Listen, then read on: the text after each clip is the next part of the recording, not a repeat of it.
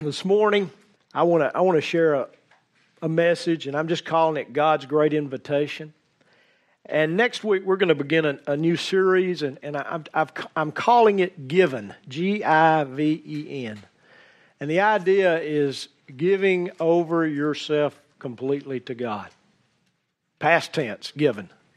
And so we're going to look at that for the month of October. But this morning, I want to share this. God put it on my heart, and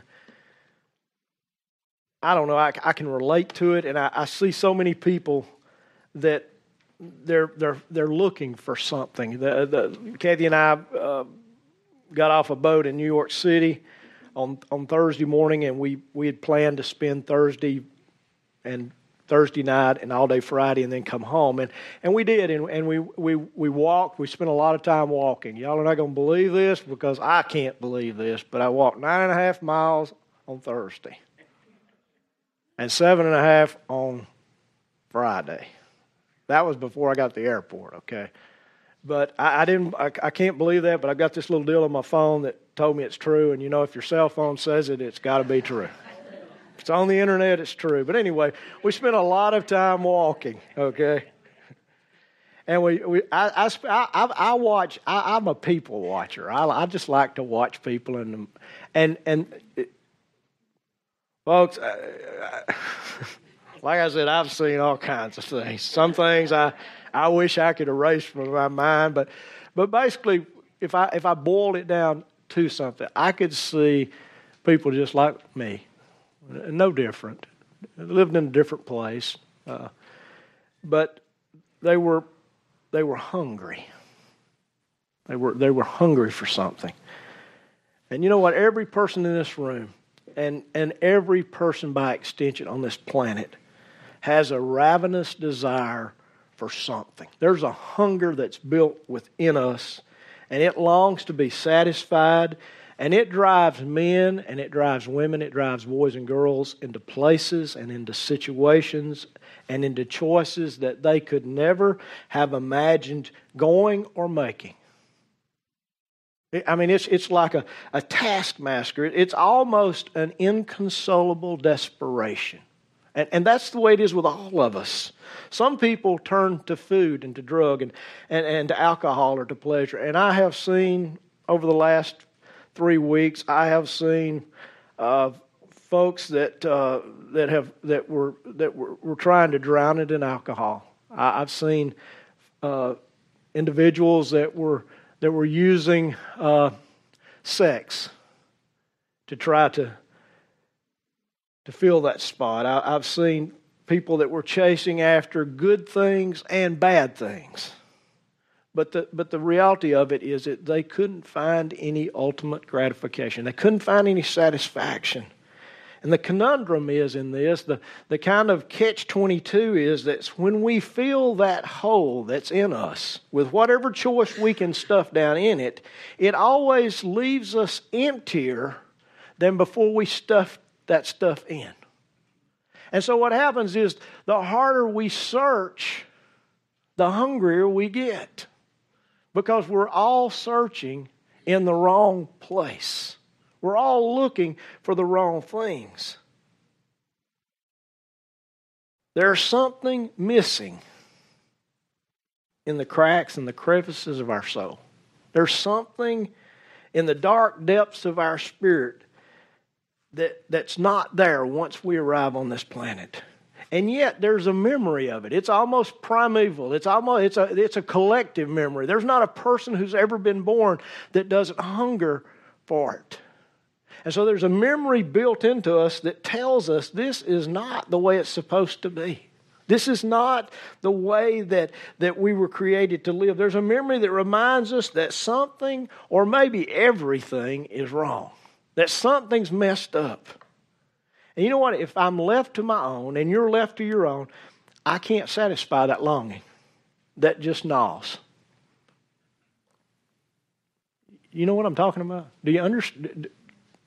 I mean, if we're all real honest and we take away the smile that we put on this morning with our nice clothes and our nice pants and our nice shoes, if we take away that smile, all of us know exactly what I'm talking about. You may define it a little different, but deep down inside, you know what I'm talking about. There's a hunger that you can't satisfy. There's a need you can't meet. There's a desire that no matter what you try, screams unfulfilled. It screams empty. There was a man in the early part of the 17th century, and I love to read his quotes. I got to be honest with you, he's way over my head, okay? His name is Blaise Pascal. You may have heard of him. He was born in France, and he was a child prodigy. He was brilliant. He became a mathematician and a physicist. I was never very good in math, okay? I picked a career that only had one math class in college, okay? I'm being honest with you this morning, okay? I was going to be a coach, all right?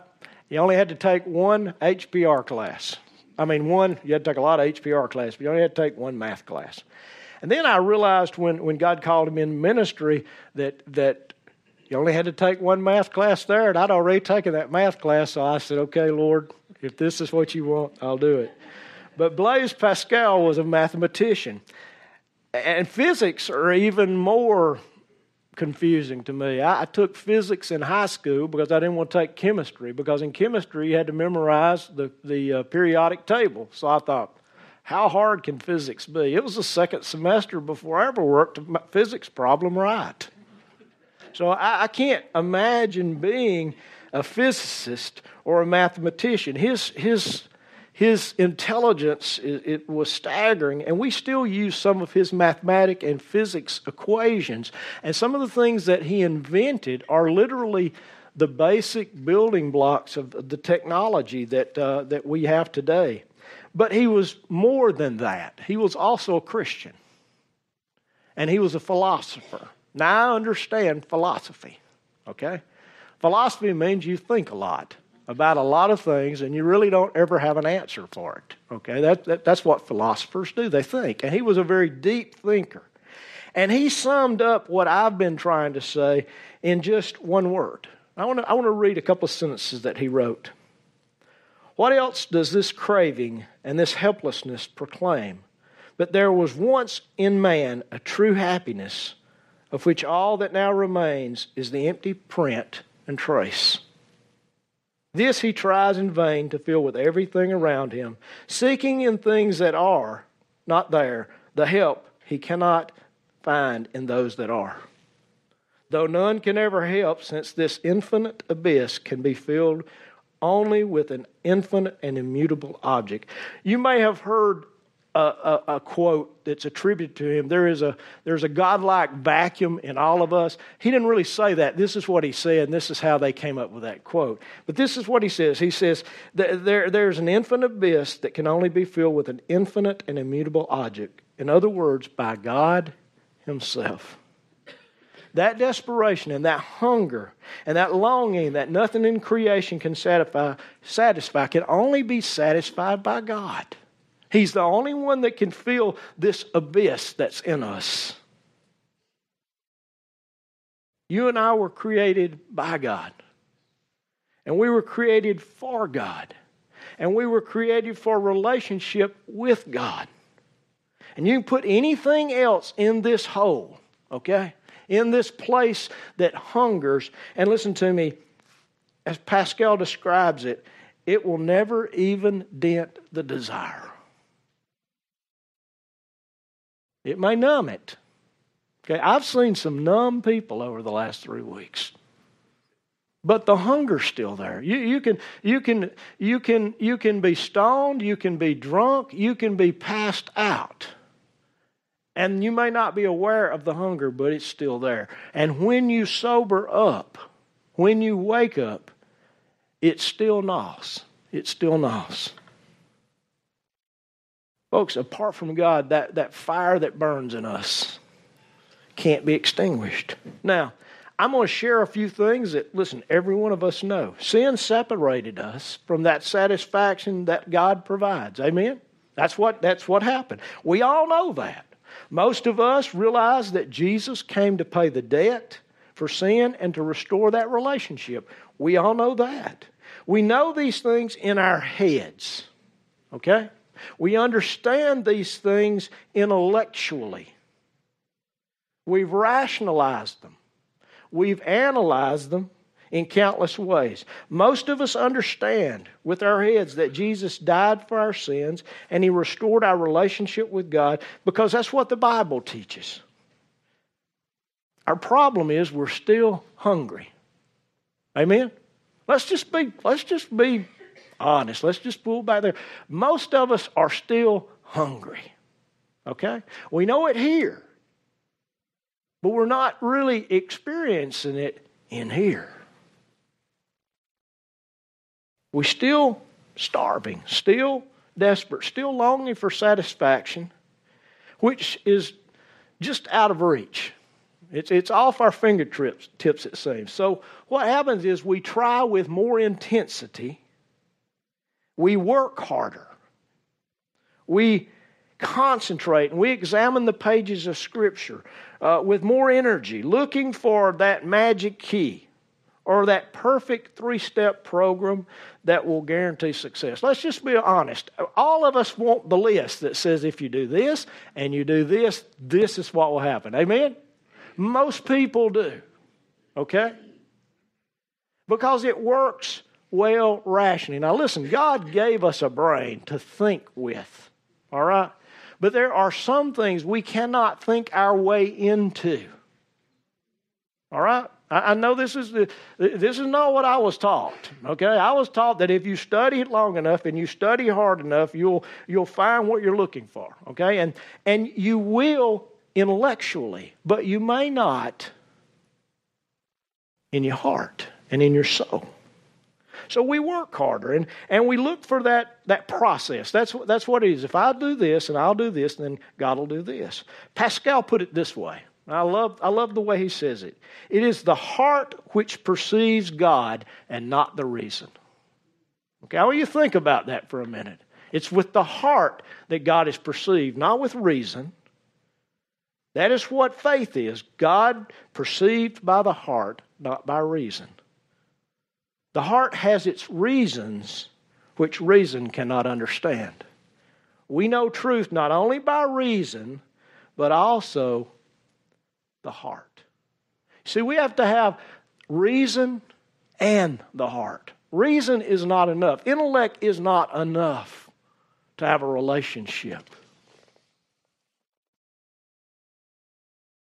Our intellect's not enough to apprehend the desire of our heart. Reason can't fulfill the desires of the taste buds of my soul or the taste buds of my spirit. It takes more. I love the way David, the psalmist, puts it. King David. He puts it far more eloquently in this verse. In Psalms 42, verse 1 and 2, this is what David says. As the deer pants for the water brooks, so my soul pants for thee, O God. Now, I want you to get a picture of that, okay? I've never been close enough to a deer. I've seen plenty, but I've never seen one panting for water. So I'm going to use a different illustration, okay? I'm going to dumb it down for me. I've got a little dog, and when she gets hot, that tongue drops out. That's the noise she makes, okay? That's the same picture David is painting. He's just painting it with a deer. Okay? And it's the same thing that he says his soul does. It's thirsty. It longs to be satisfied. The only thing that can satisfy thirst is water. Okay? You may think Gatorade does and all that other stuff, Coca-Cola's, it doesn't. Water is what works. Okay? And so what he's saying here is like a deer pants for water when it's thirsty. So my soul pants for you, O God. My soul thirsts for God, for the living God. When shall I come and appear before God? Literally, when shall I come before the face of God? Our spirit, our soul, our body longs to look at God again face to face. I want you to think about that. That's the way we were created, folks. If you go back to the very first person, the genesis of our human race, Adam, the first thing Adam saw was the face of God. You say, how do you know that, Nelson? Because the Bible says that God breathed the breath of life into him. And when he opened his eyes, when he was transformed from dust into flesh, he saw his heavenly Father. And he beheld his heavenly Father. And that relationship that he walked in each day, that he and the woman, by the way, their names were not Adam and Eve initially, okay? It was the man and the woman, Ish and Isha, okay? They were man and woman. And together they were human beings. Adam means red clay. He became Adam. Adam names Eve in the 3rd chapter and calls her the mother of all living. But initially they were just the man and the woman. And Adam, he received that very first breath literally from the lips of his heavenly Father. His face, he faced life without nature, irreparably damaged by sin. He experienced God not with just his spirit, folks, but with his soul and his body, with all of him. I don't know anything about gambling, but I know a trifecta. If you hit the trifecta, it's good. Adam hit the trifecta, okay? He had it all. Spirit, soul, and body. A fully functioning relationship without any darkness in it. There was no darkness whatsoever. God and Adam walked together. They talked together. They hung out together. Now, I believe that because I believe Genesis 3, chapter 8 implies that they had a time and they had a place where they met. And they met on a daily basis. Genesis 3:8 says, and they, the man and the woman, heard the sound of the Lord God walking in the garden in the cool of the day. In the wind or the breeze is literally what it means. In the cool of the day. Most people, when they read that, they think, well, they got together first thing in the morning. Well, in the Middle East, which is very likely somewhere over there where the Garden of Eden was, the cool breezes come in the evening, not in the morning. The wind begins to blow, and it begins to blow the cool breeze. And it was in that time, in the garden, that Adam and Eve would meet with God. And they would build relationship. They would listen to God. He would listen to them. They would talk back and forth. Now, our verse here takes place after both of them eat of the fruit. And it was likely that it was the evening time. And tragically, though, Adam turns away from God by willingly eating the fruit of the tree of the knowledge of good and evil. I want to dispel some bad preaching and some bad teaching. I've heard it in my lifetime, but listen, it was not the woman that brought the fall. It was the man. Okay? That's what Scripture teaches. It says Eve was deceived, but Adam wasn't. Adam had heard the command, the prohibition from the very mouth of God, face to face. Adam, everything in this garden is yours except the tree of the knowledge of good and evil. And the day you eat of it, the day you will die. Now, my father, in my mind, was a lot like God. He spoke plain, just like that. And when he said something, I understood what he was saying. Adam understood what God was saying. And so what takes place is Adam makes a choice. He didn't eat because he had believed, he didn't eat because he knew that his wife was now lost to him. And that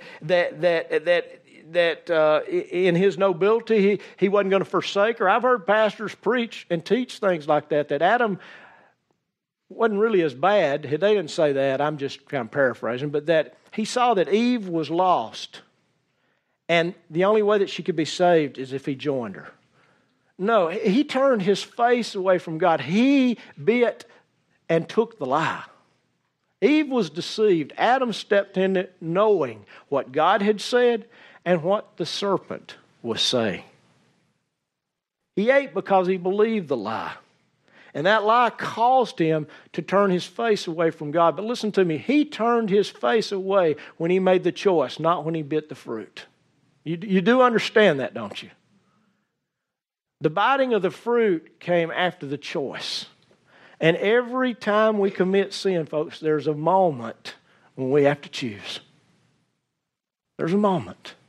God's given us that, if you want to call it a gift, the gift of choice. There's where free will comes in. And so he made that choice. He believed the serpent's lie that God was holding something back, that there was more. In fact, that's what Satan did. He said, you know what? There's more. There's more. Yeah, but if we eat this fruit, we're going to die. You won't die. There's more. Adam had seen the goodness of God. When God created him, Scripture says that God placed Adam in a garden. And literally that word in Hebrew means paradise. He placed him in a paradise. Everything that he needed was there. I can't even imagine that. Okay? Everything he needed. Spirit, soul, body was there. Everything he needed intellectually.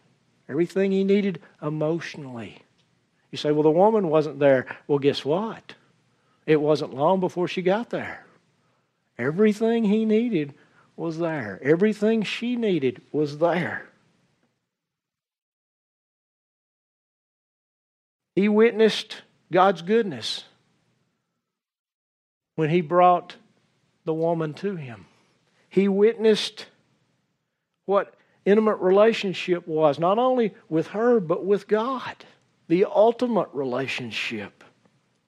Folks, he experienced it firsthand, and yet he believed a lie that even though he'd been made in the image of God and the likeness of God, he believed a lie that there was more. You'll be like God. See, he believed an irrational argument because he was already like God. Do you see what Satan did? It's the same thing he does to us. Go ahead. If you get this, you'll have everything you want. Well, I've listened to that lie a few times. Have you? And when I got it, it wasn't what I wanted. Amen?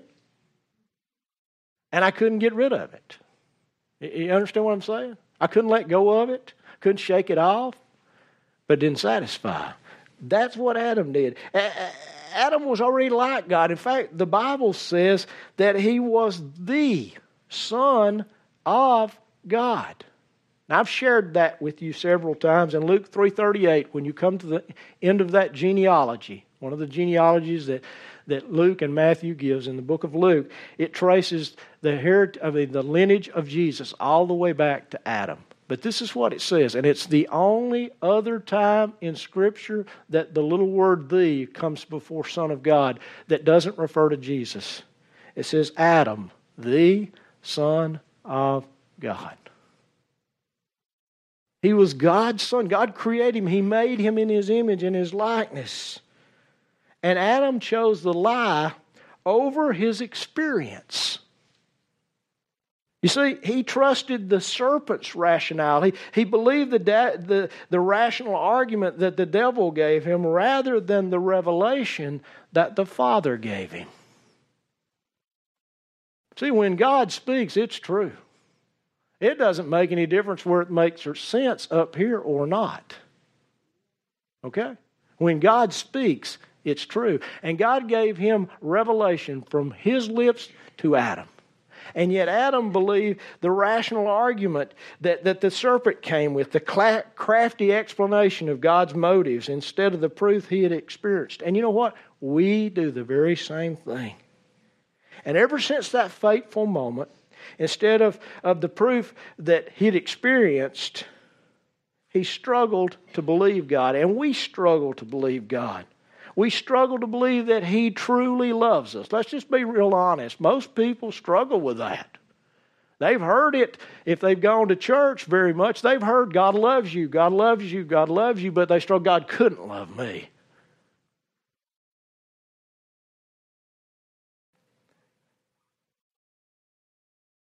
We struggle with the fact that God wants a relationship with us, or that God is as good as grace says He is. So what happens is we do our best to explain God. Okay? We like to classify Him, put Him in categories of what He likes and what He doesn't like, what He dislikes, what pleases Him, what displeases Him. We describe our relationship in do's and don'ts, in rules and regulations, and what we are for or what we are against. And what happens is we still come up empty. Okay? I can remember back in, I believe it was 1998, may have been 1999. I was in seminary. I was 40 years old. I'd lived, I'd done a lot of things. I'd been a lot of places, seen a lot of people, studied a lot. But I came to a place where I was empty in here. None of those things fed the hunger I'm talking about. And I realized here I was in seminary. I was about halfway through. I thought, you know what? I know a lot about God. I've learned a lot of facts and a lot of figures, and I've memorized a lot of verses, and I've read this book and that book. But you know what, God? I'm not sure I know you. I know about you. I'm confident that I gave you my life when I was a kid at the age of 8 years old, but I'm not sure I really know you.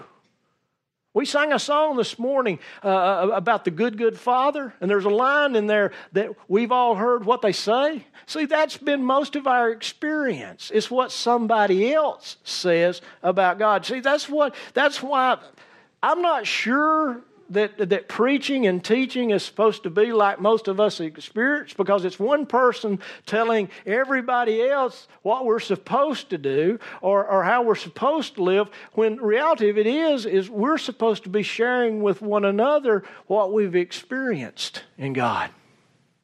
See, I can give you all kinds of facts and figures in here, but it won't necessarily help your relationship, because relationship is not an intellectual argument.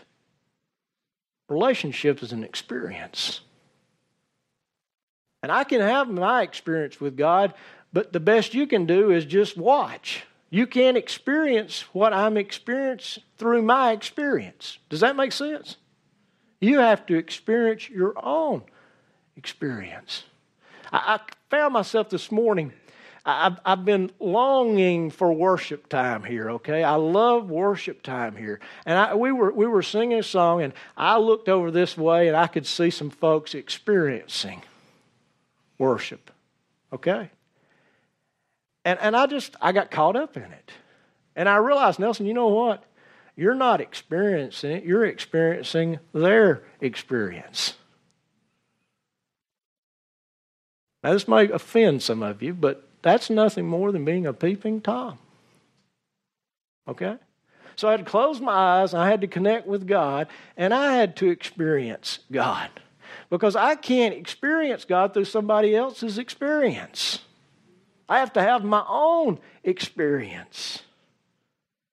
And although Adam had that experience, he chose a lie. And every one of us are born with that lie in us. But we're also born with the hunger in us that longs to experience God. So we struggle with the lie and the hunger. And for some reason, we try to put the lie into the feed the fire and the hunger, but it never satisfies us. It just leaves us hungrier. Folks, what I'm talking about this morning is it's important. Listen to me. Please don't misunderstand me. It's important to know what's in this book. If we don't know what's in this book, we don't know much about God. But this book is not just facts and figures. It's not verses just to be memorized that will make us feel spiritual. This book is life. Okay? It's life. It's life that if I dive into it and I approach it as a love letter, it's life that will cause me to experience God. But if all it is facts and figures and do's and don'ts, I'll just be hungry. Because you know what? When you're hungry, or at least for me, I can't speak for you, but a blade of grass doesn't dent my hunger. Okay? I need some meat. When I'm thirsty, thinking about water, dreaming about it doesn't quench my thirst. I need a glass of water. Folks, God has created us not with the need to explain Him. He's created us with the need to experience Him. And what we've done in the church is we've got it backwards. We have to explain Him. I want you to listen to this verse, and I'm going to talk about it for a few minutes, and we're going to be gone. There's the answer is found in Psalms 46:10. I'm going to read this morning out of the King James because I think the King James version in this verse has the best translation. Very simple verse. It says, "Be still and know that I am God. I will be exalted among the heathen. I will be exalted in the earth." I learned something while I was gone. Part of my trip took us to Iceland, our trip. And in Iceland, in about 900, Christianity came, and there was a decision in Iceland, and it was made in a place which is, it's where literally the earth, the crusts of the earth separate. Okay, so there's this huge gouged out rocks and everything. One plate on this side, the right side is Europe. The other side is the Americas. The clans of the Vikings, that's what they were basically. They met in this place. And they had a decision to make. Will we become Christian or will we be heathen? Okay? And so will we worship the old gods? And so they met there. The lords and the kings and all of them met. And the Christian representative made his case. The heathen representative made his case. The next day they decided to be Christian. I stood in that place. It was awesome. Okay? But here's what they told the heathen. You can head to the heaths if you want to worship those pagan gods. The heaths were the uttermost places. That's where the word heathen came from. Those that went were heathen. They went to the heaths. Now that's a side note. Got to get back to my thing here. But God says, I will be exalted among the heathen. I will be exalted in the earth. Folks, that's our invitation. It's our invitation is not to explain God, but to experience God. We don't have to explain Him. I understand apologetics and defending our faith, but too many of us don't witness about our experience with God because we're afraid we'll have to explain God. God never calls us to explain Him. He doesn't explain Him. In the very first verse of Genesis, it says, "In the beginning, God." God was already there. God just assumed we would accept that. So He gave no beginning. He gave no explanation. When you don't have to give an explanation, you don't give one. Throughout the Bible, He never tries to explain His existence. Why should He? He says, I am that I am. I have been here before anything was here. I created it. Why should the Creator explain to the creation and give proof that He exists, folks?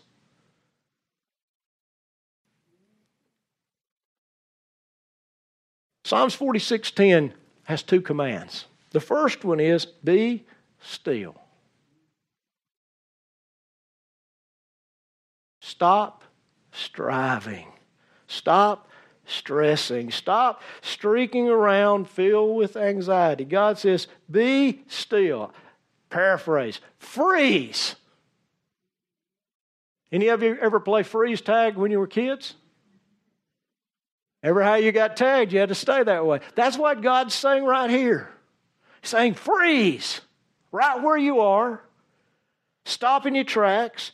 You will never experience God until you get still. You can't hear God speak when you're frantically running around to and fro. You can't feel God's touch or His empowerment when you're frenetically attempting to complete a religious list of God-pleasing activities that was given to you by somebody else who's trying to complete the same list of activities. They can't do it, so they gave you their list to see if you could do it. And you know what happens? We can't do it, so we give it to somebody else, and guess what? Here we are. Frustrated, angry, mean, and ugly people. Amen? Is it any wonder that those who don't know Christ don't really want to know Christ? Because the people that are called Christians, who are supposed to be little Christs, are all mad and angry and frustrated. You ever seen a hamster on a wheel? As hard as he can run, he'll never get off. He'll never outrun that wheel. That's the church, in a sense. That's the church trying to explain Jesus instead of experiencing Jesus. Because listen to me, when you experience Him, you get real still. You get real quiet. You begin to listen. You begin to hear things you didn't hear before, see things you haven't seen before. Folks, checking off a list will never prove once and for all that you love God more or that He loves you more. Okay?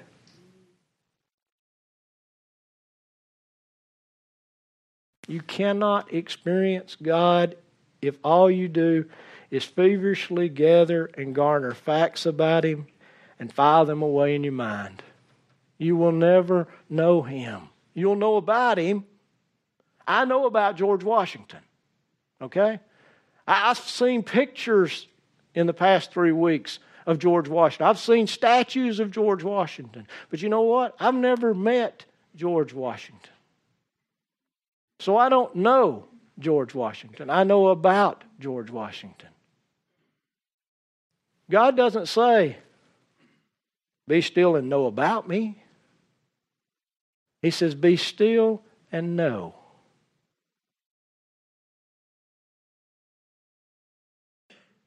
Folks, all of what I've just said are things, they're futile attempts to explain God.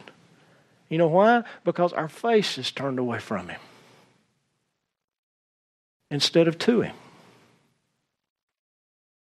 He created us to live face to face with Him, to connect eyeball to eyeball, heart to heart, spirit to spirit.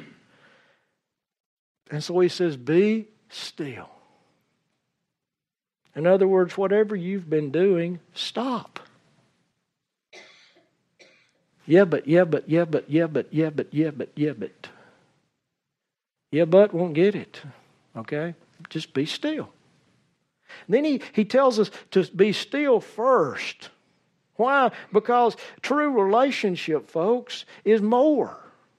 He says, be still. And then He commands us to do something. He tells us to stop doing one thing and start doing something else. He commands us, He says, and know that I am God. Now that almost says, well, I need to know. I need to rationally come to conclusions. I need facts and I need figures. But that's not what this know means, okay? Yes, it does know. It means to know intellectually, but it's richer and has a deeper meaning. It's the Hebrew word that's translated yada, Y-A-D-A. And it means far more than rationally knowing. It means, which is a knowing of the mind, it means to experience something. How many of you like steak? How many of you do pictures of steak satisfy that longing? Do knowing that it comes from a certain portion of a bovine, or a cow, does that satisfy it? Does knowing that it's been aged for 6 months, does it satisfy when you know the saliva begins, or the slobber as I call it, begins to seep down your chest? Does that satisfy you? No. You have to what? Put it in your mouth. See, until you put it in your mouth and taste it and begin to chew it, do you actually experience it? You can look at pictures of it until you starve to death. You can think about it cooked every imaginable way on whatever heat, fire, and whatever kind of coals you want to place there until you starve to death. But until you place it in your mouth, until you experience it, you don't know what it tastes like. You don't know what it's like. God says, I want you to yada me. That's what He said. I want you to be still and experience me. Folks, it's the very same word, and this is found in the King James. And it talks about the relationship between Adam and Eve. It says, and Adam knew his wife Eve, and she conceived and bore.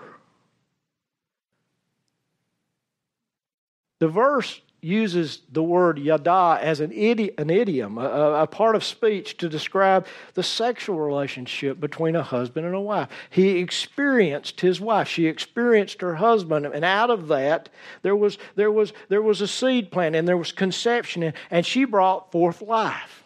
Now, when we know God, when we experience God in our spirit and in our soul and in our body, life springs up, okay? It's a different kind of life than we've been used to. The other life has a hunger that can't be satisfied. But this life has a satisfaction that brings forth more life. You understand what I'm saying? People get excited when they see this. Lost people flock to you to find out what the heck is wrong with you. Because they've never seen anything like it. You look like a picture of a steak that's cooked perfectly. And they're drawn to it. They can smell. It's one of those you scratch and sniff. You know what I mean? You smell like Jesus. And they're drawn to it. And you know what happens when they get to us? We go, well, let me see. There are 5 things you need to know. Man is a sinner. God loves you. But man's still a sinner. Jesus died and He came for you. And you need to just trust Him, okay? Those are important things, but those 5 things won't necessarily feed the hunger that's in them, okay? At some point it will when the Holy Spirit begins to work. That's when we use the facts. But most of us don't look like a picture of a steak cooked to perfection. Okay? We look like a dictionary. And who wants to look at a dictionary and hunt through there to find words that explain what we're supposed to show through our experience? Folks, true relationship goes beyond physical or emotional connections. It's a spiritual connection, and there's a tie that is bound up when we truly experience God. There's a connection that's made, and you know it when you make it. Okay, and once you make it, nothing else satisfies And you want more. And you want more. And that's the way it's supposed to be. God wants us to experience that spiritual connection that meets those physical needs and those emotional needs. What he's literally saying in Psalms 46:10, he's saying, experience me fully. Learn who I am, not who somebody else says I am. Explore my grace. And stop worrying about messing up. And stop worrying about not measuring up. See, that's our problem. We're afraid we're going to mess up. And if we're afraid we're going to mess up, we're never going to take a step, because if we're convinced we're going to fail, I know this is true of men, men will not try. Okay? I can't say this for ladies, but I know men, because I am one. If we're convinced we're going to fail, hey, I just won't try. But God says, experience. Stop worrying about it. You can't mess up. And you don't have to measure up. We know this. We've heard this intellectually, but Jesus measured up for us. Okay? So He's already met God's standard. I just get to enjoy His finished work. So I can't mess up. You can't mess up. Yeah, but you don't know what I've done. No, but you don't know what I've done. None of us know what the other one's done. Sin is sin. Adam didn't kill anybody. Adam didn't rape anybody or abuse anybody. He didn't steal anything. He didn't curse the Lord. He ate a bite of forbidden fruit. Folks, it's not the sin, it's the fact that it's disobedience. He did what God said not to do. And guess what? All of us have done those things. So we're all on pretty level ground when it comes to what we've done. So we can't mess up. We don't have to worry about not measuring up. God says, I want you to experience me as a father who will never hurt you. I want you to experience me as a friend who will never desert or reject you. I want you to experience me as a lover who will never use you or abuse you, as a Savior who's given His life for you, as a deliverer who will rescue you, no matter the situation or the circumstance you find yourself in. The shepherd. I want you to experience me as a shepherd who will provide satisfaction for your deepest needs. I want you to experience me as a warrior who will protect you against every enemy, and as a companion who will never leave you nor forsake you. That's what He wants us to do. He wants us to experience Him in different ways. See, we all come to this place with a hunger, but we need to experience sometimes differently. Maybe your daddy wasn't that good a daddy. Okay? Maybe you've had a spouse that wasn't that good of a spouse, or a friend that wasn't that good of a friend. Jesus is. Jesus is. You can rationally memorize facts about who God is and what He does with scriptural references, but until you experientially embrace those aspects of relationship with God, until you know God heart to heart, face to face, spirit to spirit. I mean, I like to say it, eyeball to eyeball. Until you experience it, you will never know God.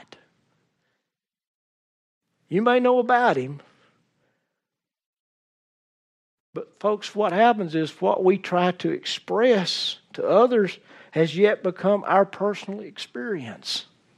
And that's what happens a lot of times from pulpits and from teaching lecterns is we're trying to teach people things we don't even possess, that we've never I can't teach you past my experience. In reality, I can't lead you somewhere I've never gone. I can't take you to a place I don't know how to get to. Trust me. I tried it this week in Boston. I tried it in New York. You can't get to some of those places unless you know how to get there and somebody takes you, okay? We rode the metro or whatever it's called in Boston, and finally some guy says, y'all are lost, aren't you? I said, well, I'm not sure. He says, I can tell by the look you are. I said, well, we're supposed to catch this train. He says, you're in the right place, but you're looking at the wrong map. I said, okay. So he pointed. He said, if you'll do this, this, and this, sure enough, guess what? Voila. We got off at the right place. Folks, if we're headed in the right direction, we're not going to find God, and we can't lead anybody else. I mean, Scripture, Jesus says that if the blind lead the blind, they'll all end up in a pit. Well, listen, I've lived in the pit long enough. So I want to experience Him personally. But I also know that you have the same hunger. And so we've all got to experience Him personally so that we can express Him publicly, so that people understand who He is. Listen, we don't have to prove there's a God. You say, well, some people don't believe there is. Listen, Romans chapter 1, verse 19, you read it on your own. It clearly says everybody knows there's a God. God made sure He stamped in them where they were made at. Okay, they got a label in their collar that says made by God. They know they are made by God. They know there is a God. Okay? They know it. How do you think all these other gods came about? They just decided they weren't going to worship the real one. They were going to make one of their own. But they all know it. So I don't have to explain to someone who's lost that there's a God. They've made a choice to turn away. All I have to do is experience Him and then express to them what I've experienced. See, they may not want to admit there's a God, but they can't deny what I've experienced. Because I've experienced it. They can't take it away. Our responsibility as sons and daughters of God is to experience Him so that we can live our lives out to express Him. Folks, the multitudes are not looking for explanations. They're not, listen, words don't satisfy the hunger I've been talking about. You can pour a boatload of words in there and it won't make you any more filled or satisfied. They're not looking for an explanation. Just think about this. I'm kind of realistic. If it didn't work for me, guess what? It won't work for them. And so why should I do that? No, they're looking for someone who has been with Jesus.